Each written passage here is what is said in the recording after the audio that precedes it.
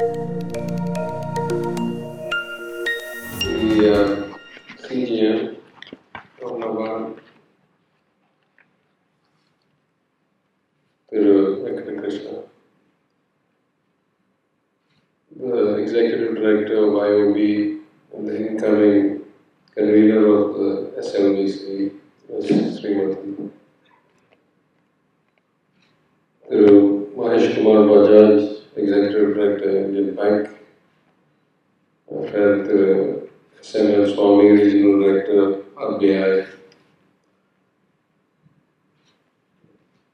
my colleague in the Planning and Development Department, ACS, Vikram Kapoor, ACS, Hansraj Verma,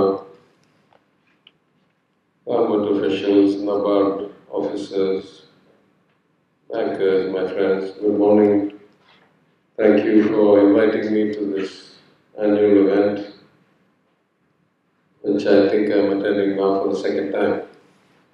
Every time I learn something new, and today has certainly been enlightening in many ways.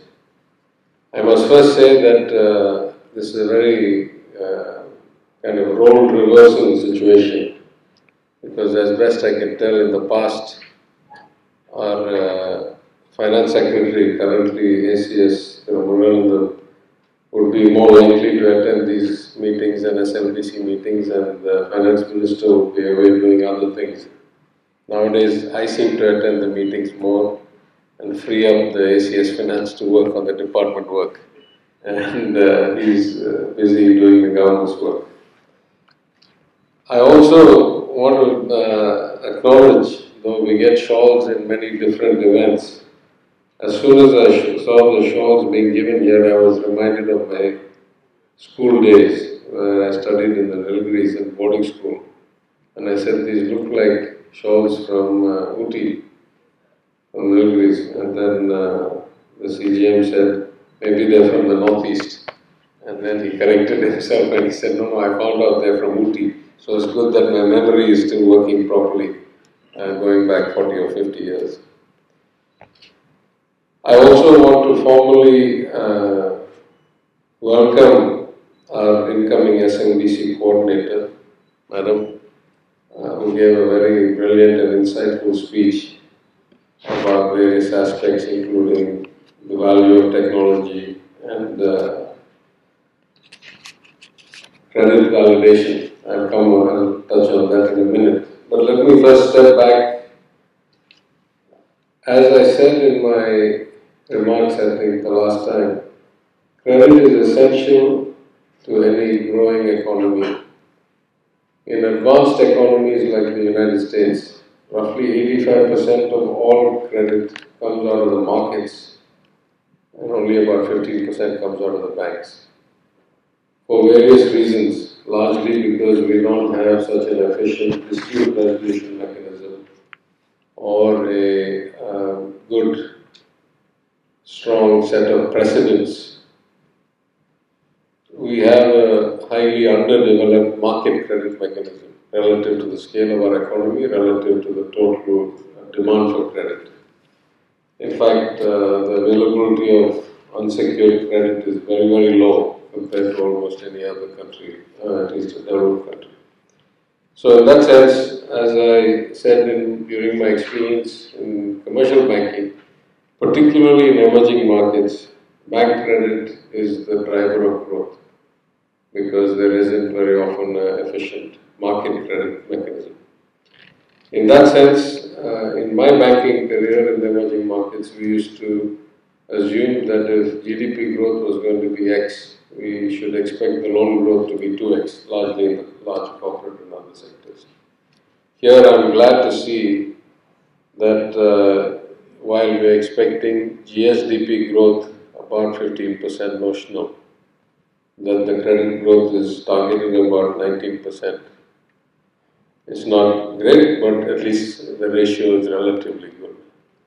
Also, that the MSME sector is targeted for about 28%, which is very important because that's really where the bulk of job creation and the therefore follow-on benefits that come out of employment come.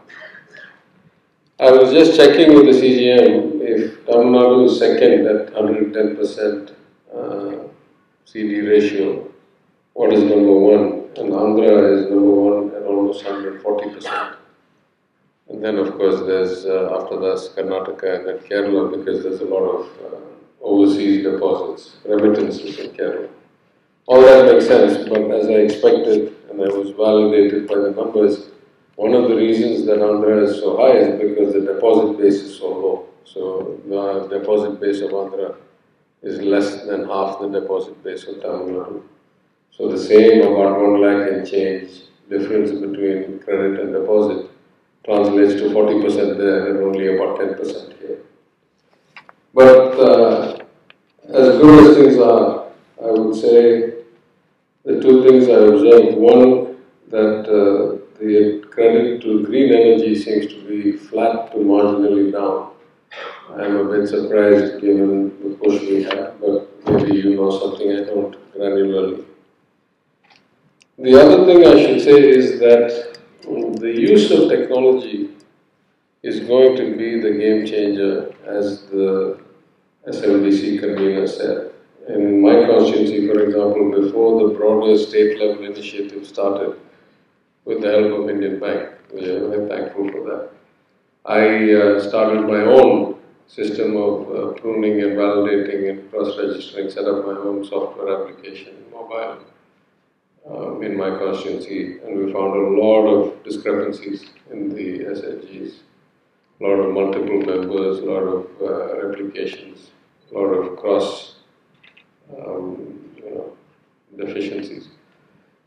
I should also say, without picking the number, that this data purity project that we initiated after coming to office has yielded huge savings, both in the dual loan waiver program, where we were able to really identify a lot of wrong beneficiaries. We were able to do that for the agricultural loan waiver program, but that was post hoc. We couldn't do anything about it because the predecessor government had already given up the, given releases, and then we were able to find how many of those had been fraudulent. But in the dual loan, we caught it ahead of time. That saved us lots and lots of money. In the SHGs, just yesterday, I got a report from the Director General of Audit, which is a new post. To my knowledge, only exists in Tamil Nadu, no other state. But that was one of the reforms that I read out during my budget under the guidance of the Chief Minister.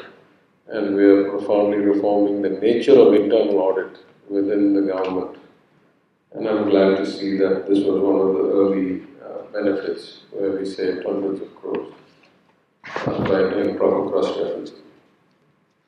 In fact, maybe I'll just take a step back and say philosophically, though the Chief Minister, all of us in the party, in the Dravidian movement, we talk about social justice being one of our key drivers, the philosophy that activates us when we come to public life. We must remember that there's a profound difference between economic justice on the one hand and social and judicial or legal justice on the other hand. We are all, I'm sure, familiar with the image of the Lady of Justice. The Lady of Justice holds a scale in one hand, but is blindfolded. And in the case of the law, the Constitution, and social justice, it is crucial that the lady stay blindfolded. That is to say, the law must apply equally to everybody. You must not have different outcomes based on your caste or your religion or your gender or your any other variable. Therefore, justice should be blindfolded and the scale should balance. But when it comes to economic justice, it is exactly the opposite. Unless the blindfold is removed, there is no way for us to balance the scale. Unless we know who is making how much money, we don't know what the rate of taxation should be. Unless we know where there is economic weakness, we don't know who should get a subsidy. We simply cannot implement economic justice keeping the blindfold on. We have to know what is what. We have to have data. We have to be able to nuance and tailor our actions based on the status of the beneficiaries. Otherwise, there is no way to achieve economic justice or a leveling of the scales. In that sense, data gives us so much value, and the continuity of data over time, as the executive director said, gives us even more value. In fact, earlier this year, I was in Singapore for some meetings. At a different point in my career, I had served in a bank based in Singapore. Though I was a global head, the headquarters was in Singapore. And I had done a lot of work with the MAS, the Monetary Authority of Singapore, on some committees, and of course they were our regulator as well. But this time I stopped by to see the gentleman who runs the FinTech initiative. And one of the really good initiatives they have, which they're promoting to many emerging markets and developing countries, is a blockchain technology where MSMEs can cross-validate each other based on their record of payments, receivables, deliverables, frequency, lack of, what can you say, failure to pay at the right time, consistency, etc. So you can get credit worthiness many ways, but 80–90% of the transactions that could go to proving credit worthiness or the health of an institution are not visible to everybody. And that's what I think the ED was saying. Broadly, the equivalent of having a syndicated database can be achieved many ways, including in blockchain cross-validation. So technology gives us a lot of insight, and it gives us the ability to fix one of the greatest weaknesses in our system. I said it a slightly different way at the last SLBC. The Honorable Union Finance Minister said it a slightly different way when she was in Chennai recently, a few days back. I said, though the targets are being achieved in terms of volume of credit, the diversification is not being achieved. If you look at the number of clients, we are significantly behind, 30–40%. Of course, it's much easier to lend more to the known client and the known track record. But for economic development or justice and for inclusive growth, we have to expand the net. We have to expand the number of people who are getting access to this. And there the biggest limitation becomes KYC, credit validation, etc. So these technologies can do that. The Union Finance Minister said, though the tax collections in Tamil Nadu are satisfactory to me, I worry that the target of number of individuals in the net is not going up. She said it from the collection side. I say it from the distribution side. So for all these, I think the value of technology and of institutional memory that persistence of data gives, which no human can replicate, should be the basis of driving a lot more expansion, diversification, and therefore economic inclusion and justice. I'll just end by saying that I'm very happy to note that every year the targets in these plans have been met or exceeded. I'm a bit concerned that the CGM's presentation showed, I didn't have my glasses with me, so I may have read it wrong, but it showed that this year it is only about 30 or 40% of the way, and we only have about 3 months left. But maybe that's because the roll dates of the loans come closer towards the fourth quarter. The fact that you have a track record of over-delivering for 3 years, I'll take it on faith that you'll do it this year also.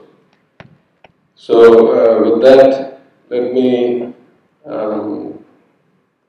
commend all those whose work, as seen in the presentation, over multiple stages, and I'm sure many weeks and months, has culminated in the issuance of this very useful and valuable report.